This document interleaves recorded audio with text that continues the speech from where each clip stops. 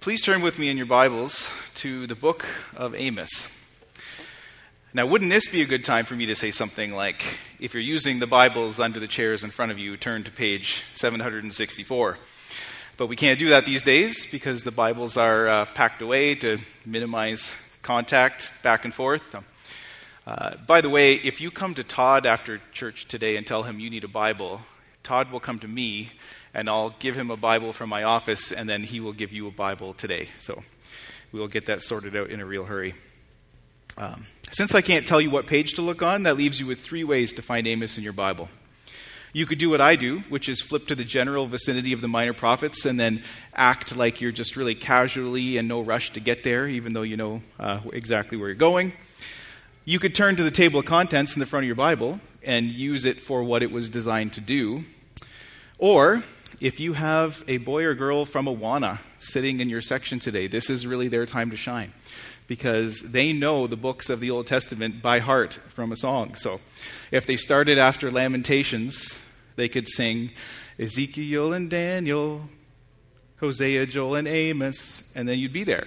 So if you find Ezekiel or Daniel or Hosea or Joel, just turn right until you find Amos.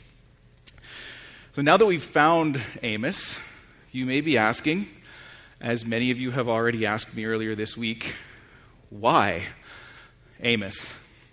What have we done to you, Pastor Andrew? Who hurt you? Let me assure you it's not because of that. So allow me to just sort of present in a nutshell why I'm preaching through Amos and why I think it would be worth the effort to listen. So the first part, in very broad general terms, when God speaks in His Word, He often speaks in the language of judgment. Not always, but often. A great deal of the Bible is spoken in judgment. And if we are going to faithfully listen to what He has said to us, then there is a need to practice listening to what He has said in the language of judgment.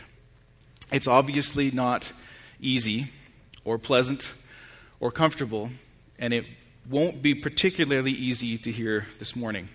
There might have been a time, maybe a week ago, where I would have said those words with nursing some inner pride that, I'll make it easy anyway. We'll say it's going to be really hard, and then I'll preach so well it won't be hard. Well, I tell you this morning, I assure you, I no longer nurse that pride.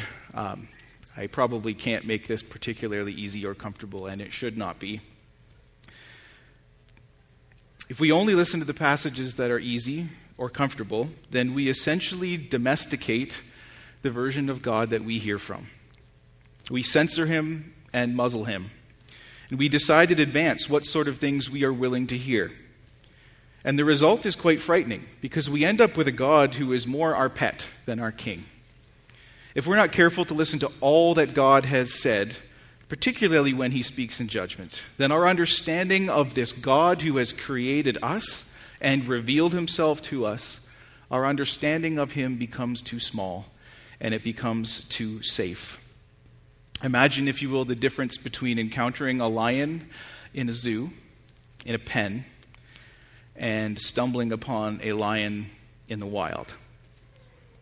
A lion in the zoo is interesting. You can observe a lion in the zoo. You can make some observations about it. A lion in the wild, you run. A lion in the zoo arouses your interest. A lion face to face changes your life.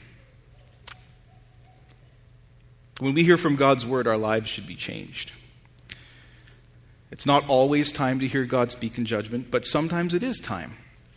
And sometimes we must. And if we aren't open to all that God has said, then the costly grace of the gospel erodes with time and becomes the cheap grace of a fairy tale. And the small, safe God of a fairy tale cannot save us from the reality that we live in. We need to hear God speak in the language of judgment. Otherwise, our understanding of God becomes smaller than what He has said about Himself. God doesn't waste His words. A great deal of the word comes to us in the language of judgment, and that means we need to hear it, and that means God uses it. That's why today's sermon has the title "Sound Judgment." That's not referring to our judgment. That's referring to God's judgment, which is sound. It's sound because God is God, and he sees all things clearly and truly. His judgment is not clouded or partial, but piercing and true. It's also sound because it is healthy and productive and useful. It's sound in the sense that it creates the result that it was intended for. Like the proper treatment or medicine prescribed by a doctor, God's judgment is sound because it is necessary and effective. So there's one reason we need to hear from Amos, that we sometimes need to hear from God's word when he speaks in judgment. And closely wrapped into that, there's a second reason. When we read the prophets, we are confronted by what we might call a holy discontent with the way things are. Holy discontent, a righteous refusal to pronounce a blessing on the status quo. Listen to the way one author expresses this idea. They, the prophets, they look at what they see and can't stand it. The days of our lives are too empty, they say. The passion of our hearts too tepid, the focus of our intentions too scattered, and they demand a reckoning. The prophets want all of God's people to be fully devoted to him. And when you read them, you're confronted by the stark reality of sin and the vast gap that exists between the way things are and the way things ought to be. And this is important. It's really important in our generation because we live in an age of causes. There are so many causes out there clamoring for our attention. We can hear the world getting increasingly upset about things. We live in a world where there's genuine injustice, where there are hungry people, desperate people, people without a voice who are confused and angry. And it's not that everything is broken, but a lot of things are broken. And this is important because as generations are raised up in the church, if they grow up mostly hearing about the grace and the blessing of God, but they have a meager understanding of the judgment of God, if the gospel they have become accustomed to resembles a fairy tale, then they go out and they discover for themselves that there is real evil in the world and plenty of it. And there are voices in the world that are angry about it and want to do something about it. Well, then the question becomes, why doesn't this God I've heard about in church care about what's wrong in the world? Why don't his people seem to care about what's wrong out there in the world? And of course, the great tragedy is that even a passing glance at what God has spoken through prophets, we learn in a real hurry that God cares very much about what's going on out there in the world. Not only does he care about what's going on out there, but he cares about what's going on in here in the hearts of his people as well. So we need to hear from the prophets in order to cultivate a holy discontent with the way things are. We need to be reminded that it is not God's intention that things stay the way they are right now. And finally, why Amos in particular? Well, it goes without saying that words of judgment that rattle our complacency and shake our comfort are never easy to hear. Never. We're hardwired against hearing those things. And the people of Israel to whom the Lord sent Amos actually share in common many of the obstacles to hearing a word of judgment from God that we have today. And we'll get into more of those particular obstacles next week. Now, I'm not saying for a moment that we should consider that we are guilty of all the sins of which Israel is guilty of, that Amos accuses them of. We are not. Our situation is not the same. But the words that God used to confront Israel remain with us to challenge us today. So I've made my pitch. Hopefully it's enough to convince you to stick with me and give it a chance. Will you bow with me and pray before we open up the text?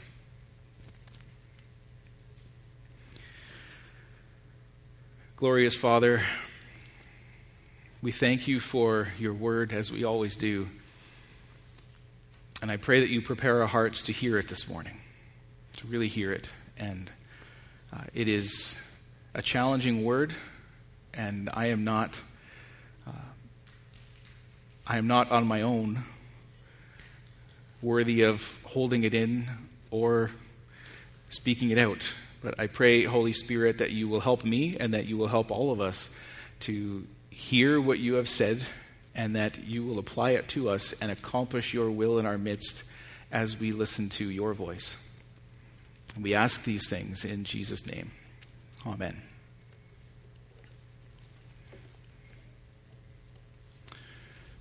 The book of Amos will start at the beginning of chapter 1. I hear it's a good place to start, and we'll just read the first 2 verses. The words of Amos, who was among the shepherds of Tekoa, which he saw concerning Israel in the days of Uzziah, king of Judah, and in the days of Jeroboam, the son of Joash, king of Israel, 2 years before the earthquake. And he said, "The Lord roars from Zion and utters his voice from Jerusalem. The pastures of the shepherds mourn, and the top of Carmel withers." This helpful introduction helps us place these words in history. Based on the dates for Uzziah in the south and Jeroboam in the north, we know that Amos would have been preaching right around the year 750 BC, give or take 10 years. This means that he was speaking a message of judgment primarily aimed at the northern kingdom of Israel, very close to the time when that kingdom would be conquered and scattered. So I'm not going to spend long on this, but we need to review some basic facts of Israel's timeline. The greatest human king that ever sat on the throne in Jerusalem, reigning over the 12 tribes of Israel, was David. I sure hope someone said David. Yeah. And the kingdom of Israel reached a golden age under David's son, who was Solomon. And following the death of Solomon, the kingdom was split, divided in two. In the south, there was the kingdom of Judah, made up of 2 of the 12 tribes of Israel. In the north, there was the kingdom of Israel, consisting of the other 10 tribes. The southern kingdom, while smaller, had some advantages. The south had Jerusalem, the place where the Lord had put his name and where the temple was. The south also had the sons of David, the kingly descendants in the line of David. And God had set Jerusalem as the place of worship, and God had promised there would one day be a king in the line of David who would rule forever. The northern kingdom of Israel refused to acknowledge David's descendants as king, and they set up new places of worship outside of God's choice, Jerusalem. So even though both kingdoms were very prone to drifting into sin and error, things tended to be worse in the north because essentially all of the worship of the Lord in the north was tainted by the fact that they were willfully rejecting God's instructions. So here's what we need to know about Amos and his message. Amos was a shepherd, or maybe one step higher, maybe like a rancher kind of. Amos was from Tekoa, which means he was from the southern tribe of Judah, and Amos was sent by the Lord to proclaim a message of judgment to the kingdom of Israel in the north. And this message was coming in the very last generation of the kingdom. They did not know it at the time. Things seemed like they were on the upswing at the time, but their time was up. We're going to go into more detail about the social conditions in Israel next week. We'll save that for next week. For now, that's kind of all we need to know. It's enough to know that Amos has been sent from the south to confront Israel in the north. Now take a look at verse 2. What an introduction this is to what's going to come later in the book. The Lord roars from Zion. His voice begins in Jerusalem, but it spreads out everywhere. The pastures of the shepherds down in the valleys, where Amos is from, they feel it, and all the way up to the top of Mount Carmel withers. Mount Carmel was a holy site in northern Israel. The same word is going to reach everywhere. There will be nowhere to hide, and there will be no one who is exempt. This is the lion in the wild. Yeah? This is not God under a microscope for our opinion and our approval. This is the Lord, the living God, the great I am, and he is speaking in judgment over the earth. The fact that Mount Carmel is in Israel and it's mentioned by name should be a little bit of a warning to Amos's listeners in Israel. The warning is, do not assume that what I am about to say to you does not apply to you. Listen closely. There's actually a little hint at a rhetorical trap that Amos is going to spring on his listeners. So starting in verse 3, we are going to hear an entire sequence of judgments on all of the neighboring nations that surround Israel. All their neighbors are going to come under judgment. And if you know even a tiny bit about Israel's history in the land, they had run-ins and feuds and rivalries with all of these other nations. So Amos is going to start by saying what's wrong with all the people Israel doesn't like. And you can imagine how Israel might respond to that. It's not always a bad thing to hear your rivals get read the riot act. So let's read from verse 3 in chapter 1 all the way down to verse 3 in chapter 2. If you're following along as I read, be warned, I will be skipping some portions in order to keep things moving. But every time I skip ahead, I'll always skip to the start of a new section, and every single section begins with the words, "Thus says the Lord." So it shouldn't be too hard to follow along. And as we read this series of judgments on 6 nations, 6 of Israel's neighbors, pay attention to the kinds of things that get repeated. And pay attention to the crimes for which God holds them accountable. What is God pronouncing judgment on? What have they done that is worthy of his judgment? And also just try to imagine how the Israelites might feel as they listen to all their rivals get a strip torn off them like this. So chapter 1, verse 3.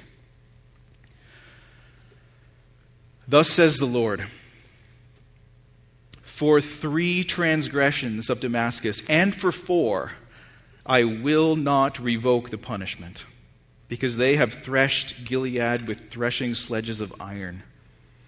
So I will send a fire upon the house of Hazael, and it shall devour the strongholds of Ben-Hadad. Verse 6. Thus says the Lord, for 3 transgressions of Gaza, and for 4, I will not revoke the punishment, because they carried into exile a whole people to deliver them up to Edom.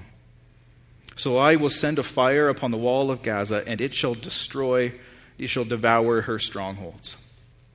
Verse 9. Thus says the Lord, for 3 transgressions of Tyre, and for 4, I will not revoke the punishment, because they delivered up a whole people to Edom, and did not remember the covenant of brotherhood. So I will send a fire upon the wall of Tyre, and it shall devour her strongholds. Thus says the Lord, for 3 transgressions of Edom, and for 4, I will not revoke the punishment, because he pursued his brother with a sword and cast off all pity, and his anger tore perpetually, and he kept his wrath forever. So I will send a fire upon Teman, and it shall devour the strongholds of Bozrah. Thus says the Lord, for 3 transgressions of the Ammonites, and for 4, I will not revoke the punishment, because they have ripped open pregnant women in Gilead, that they might enlarge their border. So I will kindle a fire in the wall of Rabbah, and it shall devour her strongholds. Thus says the Lord, for 3 transgressions of Moab, and for 4, I will not revoke the punishment, because he burned to lime the bones of the king of Edom.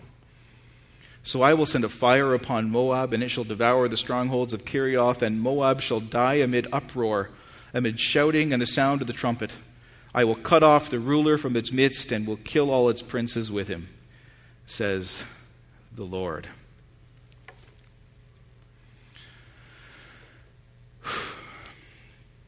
Let's start by observing the category of transgressions that God is judging these nations for.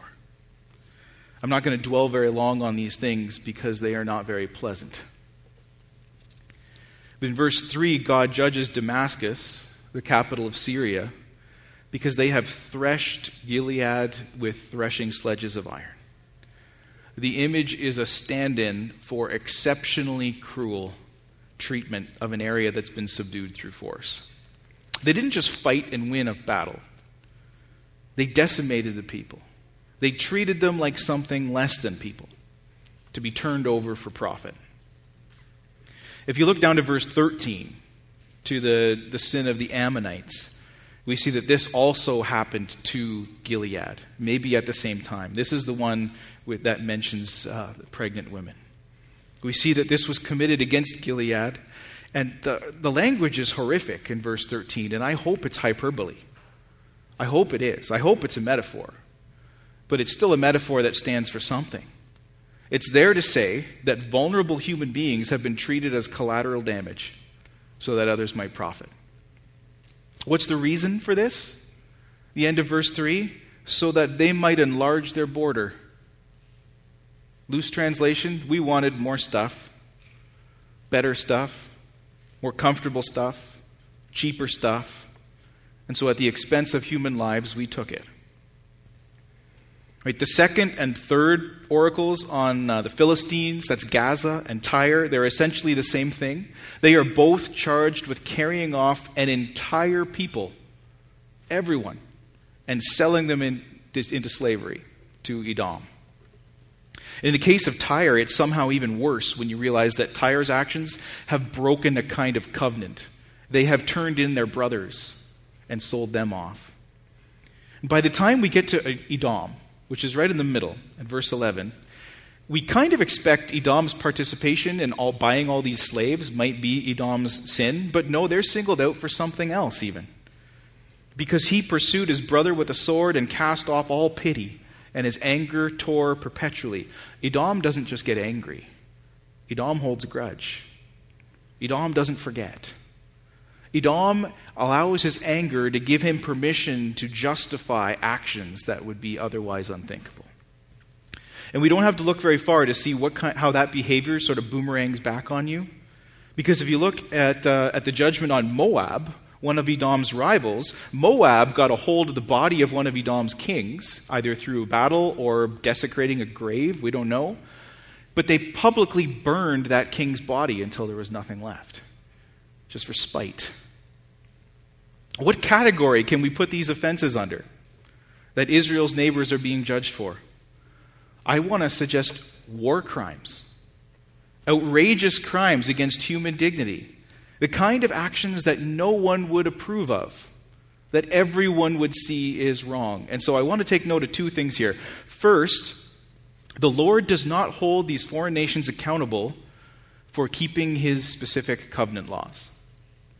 We'll see very soon that there's a higher standard that falls on Judah and Israel because they're his people, and he's revealed his ways to them. The Lord judges these nations not for infractions of his specific laws, but for crimes against human dignity that there could be no reasonable defense for. But more importantly, it is the Lord who passes judgment on all of the nations. This is an important thing for us to take note of.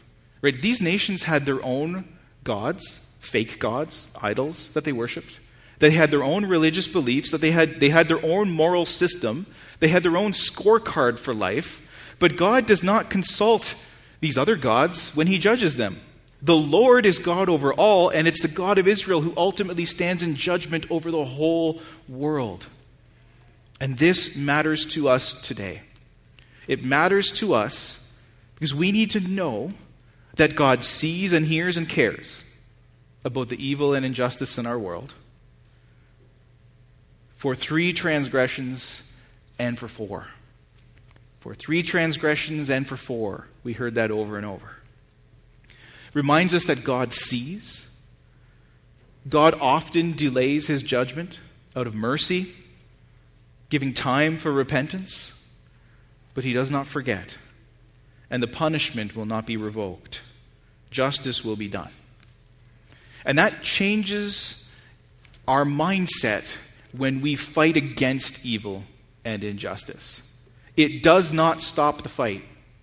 Not for a minute. It doesn't stop striving for justice. But it means that we think differently about the people and the systems that we struggle against. Because it will be God's standard that judges them in the end.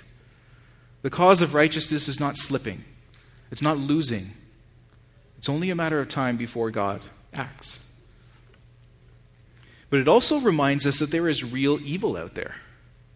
And this is the point that Amos is driving towards, and he'll get to. There's evil out there, and there's evil here at home as well. The great J.I. Packer, who passed away this last week, writes this: "Why do men shy away of the thought of God as a judge? Why do they feel the thought to be unworthy of him? Would a God who did not care about the difference between right and wrong be a good and admirable being? The final proof that God is a perfect moral being, not indifferent to questions of right and wrong, is the fact that he has committed himself to judge the world."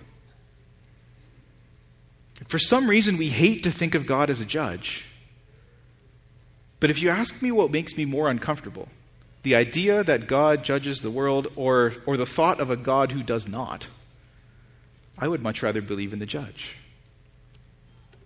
It's possible the reason we dislike hearing about God as judge doesn't have anything to do with what God's judgments say about God, but it has more to do with what his judgments say about us.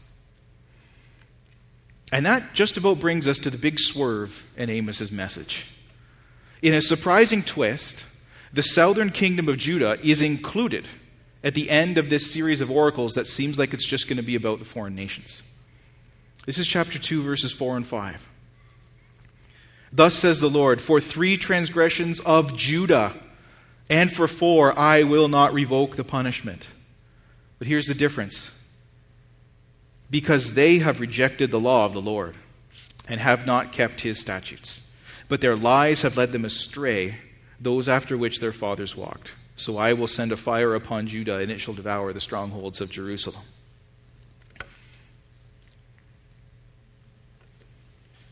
Judah is in a covenant relationship with God, and so Judah is held to a different standard. But other than that, it feels a lot like the prophets on the other nations, the judgment on the other nations. So you can see how this trap is going to work on Amos's hearers, right? First, Israel hears about tidings of doom and gloom coming down on Syria, and then it's that old enemy, the Philistines, who get what's coming to them. And then Tyre and Edom and Ammon and Moab. And then, surprisingly, even Judah. Even God's people in the south are included in this list. And the people of Israel might be thinking, we don't know for sure, they might be thinking, oh, finally those boasters down in Judah, those goody two-shoes always talking about the temple and King David, they're finally getting what they deserve. But perhaps at the mention of the failure to keep God's statutes, perhaps there is a slight doubt deep down in the minds of the Israelites, but whatever their reaction is, they don't have very long to process it because of what just comes pouring down on them, starting in chapter 2, verse 6. "Thus says the Lord, for 3 transgressions of Israel, and for 4, I will not revoke the punishment. Because they sell the righteous for silver, and the needy for a pair of sandals. Those who trample the head of the poor into the dust of the earth and turn aside the way of the afflicted. A man and his father go into the same girl, so that my holy name is profaned. They lay themselves down beside every altar on garments taken in pledge, and in the house of their God they drink the wine of those who have been fined. Yet it was I who destroyed the Amorite before them, whose height was like the height of the cedars, and who were as strong as the oaks. I destroyed his fruit above and his roots beneath.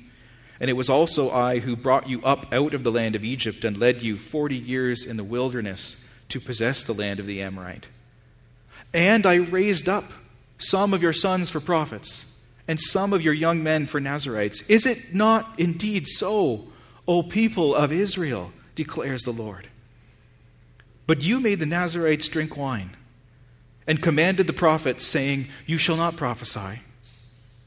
Behold, I will press you down in your place as a cart full of sheaves presses down. Flight shall perish from the swift, and the strong shall not retain his strength, nor shall the mighty save his life. He who handles the bow shall not stand, and he who is swift of foot shall not save himself, nor he who rides the horse save his life. And he who is stout of heart among the mighty shall flee away naked in that day, declares the Lord. Some of you are really observant listeners, and you may have picked up on the fact that the Lord's statement of judgment on Israel is just a little bit longer and more intense and more personal than his statement of judgment has been on the other nations so far. And the sobering fact is this is not the end of it. This goes on for another 6 chapters. It doesn't let up. And so I'm going to move fairly quickly through chapter 2 because there will be no shortage of similar material for us to unpack next week. There's a whole assortment of sins listed in verses 6 and 7 and 8. And if you look back up to verse 4, where Judah is accused of rejecting God's law, that's the principle. The principle is God's people have rejected his law. And then 6, 7, and 8, we see the nitty-gritty details. Here's what it looks like when God's people reject his law. Now remember what the other nations were guilty of? All those crimes of badly mistreating people, but other people. Right? Like our tribe is here and we're only going to treat the other people out there badly, and that's what God judges them for. Well, look at verses 6 and 7. God's own nation, Israel, is found guilty of mistreating not other people, but their own people. Injustice towards their own poor and vulnerable are some of the major sins that we see come up again and again in the rest of the book. And the other major sin is idolatry, or in other words, unfaithful and insincere worship of God. The people were guilty of spiritually cheating on the Lord with fake gods and idols in the world around them, and or worshiping the Lord in ways that were transparently insincere. Like token attendance at church and then running off without shame to every sin you can imagine during the week, to give a modern equivalent. So these two sins go together. When God's people forsake his word, they end up treating people like less than people. And when God's people are treating people like less than people, vice versa is true. They have probably departed from his word. That bit about father and son with the same girl in verse 7 is not only icky and perverse, it was probably very likely participation in a cult, worshiping a fertility god like Baal, hoping that you would get better crops as a result of doing that. And to mention a father and son doing it together means that things have gotten so bad that no one even bats an eye at it anymore. No, you don't hide it from your son. You take him with you and teach him that this is what we do. That's how far things have slipped in Israel. Their worship of God is just in name only. And in verse 8 would be funny if it wasn't so sad. Verse 8 is ridiculous. There are people engaging in worship around the altar while they are simultaneously breaking specific laws that the God they are worshiping has given them. God gave specific laws to protect the poor, saying that you could not take the clothing of a poor man and keep it as collateral for a loan overnight. You have to give it back to him so he has it at night. And here you have people not only taking advantage of the poor and refusing to return their stuff, but they actually take the stuff of the poor people and they use it as decor in their area of worship. God says in verse 7, "My holy name is profaned." This is personal to God because all these things that are being done in 6 and 7 and 8, God gave specific instructions against them. Specific instructions against these things. It's like telling your child not to do something, and not only do they not do the thing, or telling your child to do something, and not only do they not do it, but they do the exact opposite on purpose, looking you in the eye when they do it. Verses 9 to 11, by contrast, are a reminder of some of the things that God has done. God says, don't you remember how you got here? It was me. I was the one who cleared your enemies out of the land and gave it to you. I was the one who took you when you were slaves in Egypt, and I redeemed you, and I guided you through the wilderness. Everything you have comes from me, and not only that, but verse 11, I raised up some of your sons as prophets, and some of your young men as Nazirites. In other words, I did my part. I kept my part of the covenant. And I even gave you specific reminders to help you do your part. Can you hear the personal anguish and disbelief in God's voice when he says, "Is it not indeed so, O people of Israel?" And then verse 12 is kind of the final slap in the face. "But you made the Nazarites drink wine, and you told the prophets not to prophesy." God graciously provides good examples to help the people follow what's right, and instead they try to lower the bar. This would be like if you know that person who just seems to be really holy, and every time that guy's around, you feel a little convicted and a little uncomfortable because there's a higher standard that you're being called towards, and then that guy stumbles and falls and ruins his reputation, and inside you're thinking, whew, at least I don't have to put up with that anymore. At least we kind of lowered the bar. We got rid of that good example. And finally, verses 12 to 16 emphasize just how unavoidable the punishment is going to be. Remember, in each of these cases, there's those words, for 3 transgressions and for 4. I will not revoke the punishment. This is the flip side of talking big about how your God is the strongest God and he's going to punish all the other people for all the things that they do wrong. Okay, the flip side is that when God is punishing your own sin, there is no place to escape. You think you're fast? You won't escape God. You think you're strong? Not strong enough to resist him. You think you're brave? Not when God comes in judgment. Whatever strength you have came from him, and it's powerless to resist him. Right? To this day, some of God's people persist in sin because they mistakenly feel safe in doing so. They mistakenly feel safe in persisting in sin. Because God is slow to act doesn't mean he will not act. Because we have security systems around us, we feel like we have a safety net.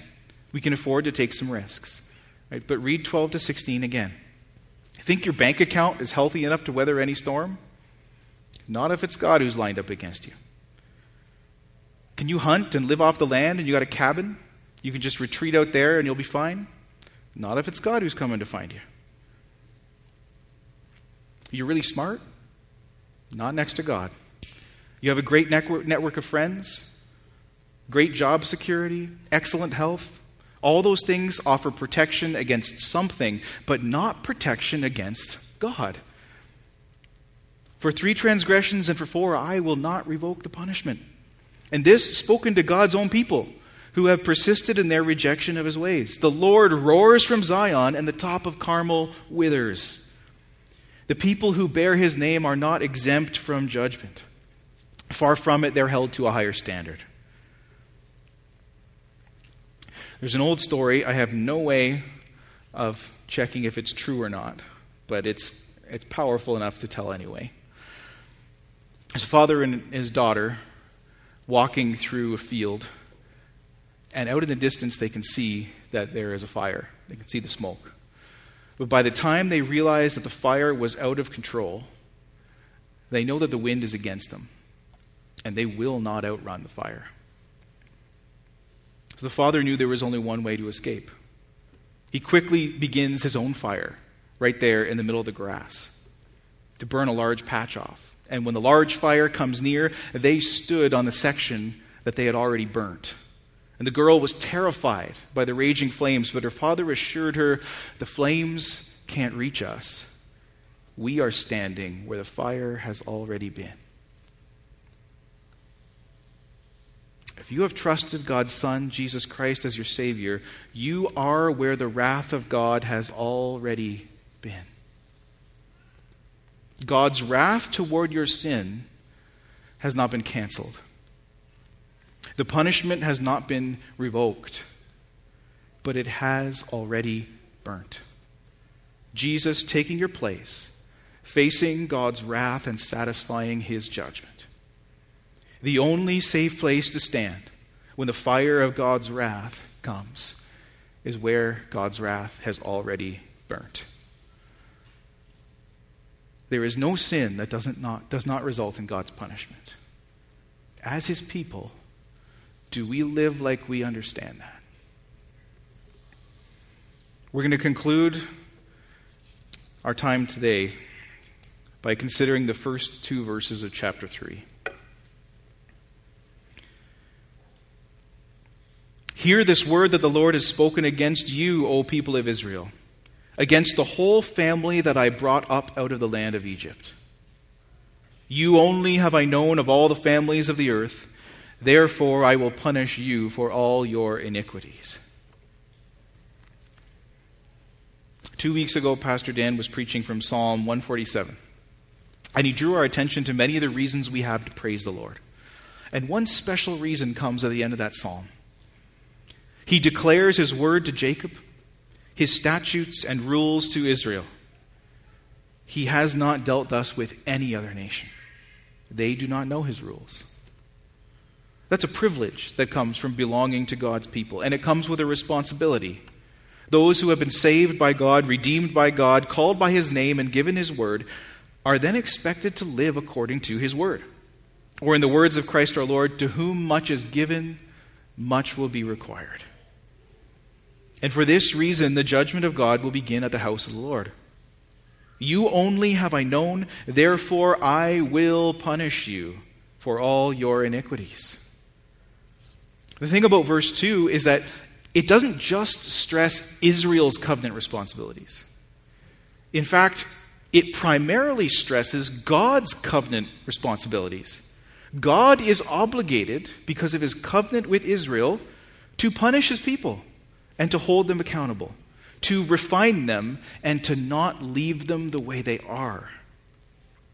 God's plan to bring salvation and blessing to the rest of the world is caught up in his purposes of judging Israel.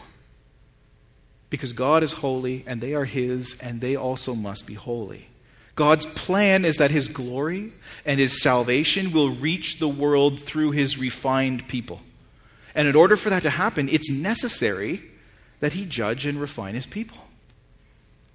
If you are under the blood of Jesus, then you are safe from God's wrath, but you also fall under the discipline that God as a father must bring his children through. There's no option of coming into God's grace and continuing to walk willfully in your sins. Do you see that? As God's new covenant people, we must expect God's work of judgment in our lives and God's work of sanctification in our lives. Because what's at stake is the salvation of the rest of the world around us. God can't let you wallow in your sin without consequence. He can't do it because his holy character won't allow it. And he can't do it because he has planned on reaching the world through a people bought and purified for his name's sake. As David wrote, and as we heard from earlier in Psalm 51 today, wash me thoroughly from my iniquity and cleanse me from my sin. Then I will teach transgressors your ways, and sinners will return to you. God brings us to conviction and repentance and purification so that we might be a blessing to the people around us. And at this point, I just want to come back full circle to a topic that we kind of introduced in the introduction. How should the church respond to all of the finger-pointing and guilt-inducing that goes on in our culture of virtue signaling? I want to acknowledge two common mistakes, and then hopefully point out that our sermon this morning has provided a third and better way. First of all, our world is full of anger and blame because it is legitimately full of evil. The God of the Bible is largely in agreement with those in our world who are outraged over injustice. The key difference is that only God is qualified to judge. And as we saw in God's judgment on the nations, everyone will one day be judged according to God's standards, not their own.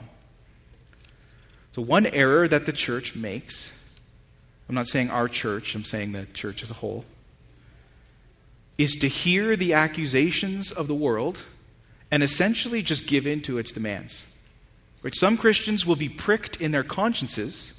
They will acknowledge the problem because it's a real problem, and then they'll submit to whatever the world asks of them. And this usually happens because they have gotten used to a gospel of cheap grace, and they're repenting of a fairy tale version of Christianity. Unfortunately, instead of replacing it with a solid grasp of God's righteous judgment, they capitulate give in to the judgment of the world around them. The other error is to properly reject the idea that the world is a qualified authority on judgment, but to incorrectly deny that there could be any guilt or wrongdoing on the part of God's people. 1 John 1:8. If we say we have no sin, we deceive ourselves, and the truth is not in us. But if anyone does sin, we have an advocate with the Father, Christ Jesus the righteous. He is the propitiation for our sins, and not for ours only, but also for the sins of the whole world. And by this we know that we have come to know him if we keep his commandments.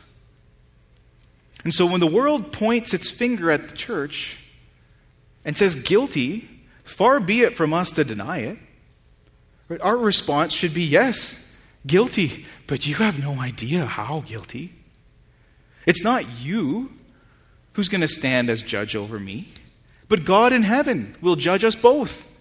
And there is only one safe place from the fire, and his name is Jesus. And so by remembering the judgment of God, we can be conformed to the higher standard of God's holy love. We're not under a lesser standard of judgment, but a higher and grander one when we are God's people. God's plan to bless the world is to have a church full of sinners so transformed by his grace that others would see his glory and be drawn to Christ. The world's best hope is a church that has been judged and disciplined and sanctified. God's judgment on his people serves a beautiful purpose. There are times when it's appropriate to examine our lives in the light of God's judgment towards us. There are times that our joy in salvation in Jesus Christ must be tempered by a sadness at the sin that still remains. Because if we're still here, it's because God has not finished with us yet. Hopefully we can admit that much, that there is work yet to do. There are times when it's appropriate to come before the Lord in self-examination and ask him, plead with him to reveal to us what must change, what he must judge, what we must put to death and crucify. It might be an appropriate response to today's sermon to set aside a time this week to come before God in prayer and ask him to search you, to search your heart and reveal to you what he desires to change, so that others see more of his Son in your life, so that you have more joy of his salvation in your life. And I would encourage you to do this with some scripture open before you. Maybe a book like 1 John. Maybe Jesus' teaching in the Sermon on the Mount, Matthew chapter 5 to 7.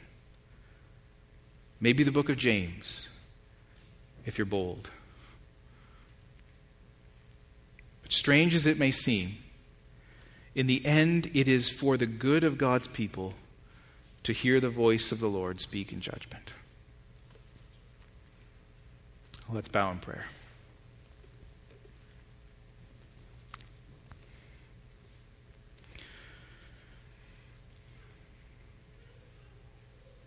Father, we are brought under conviction by your word to us, and we confess that we are not yet where you are getting us to.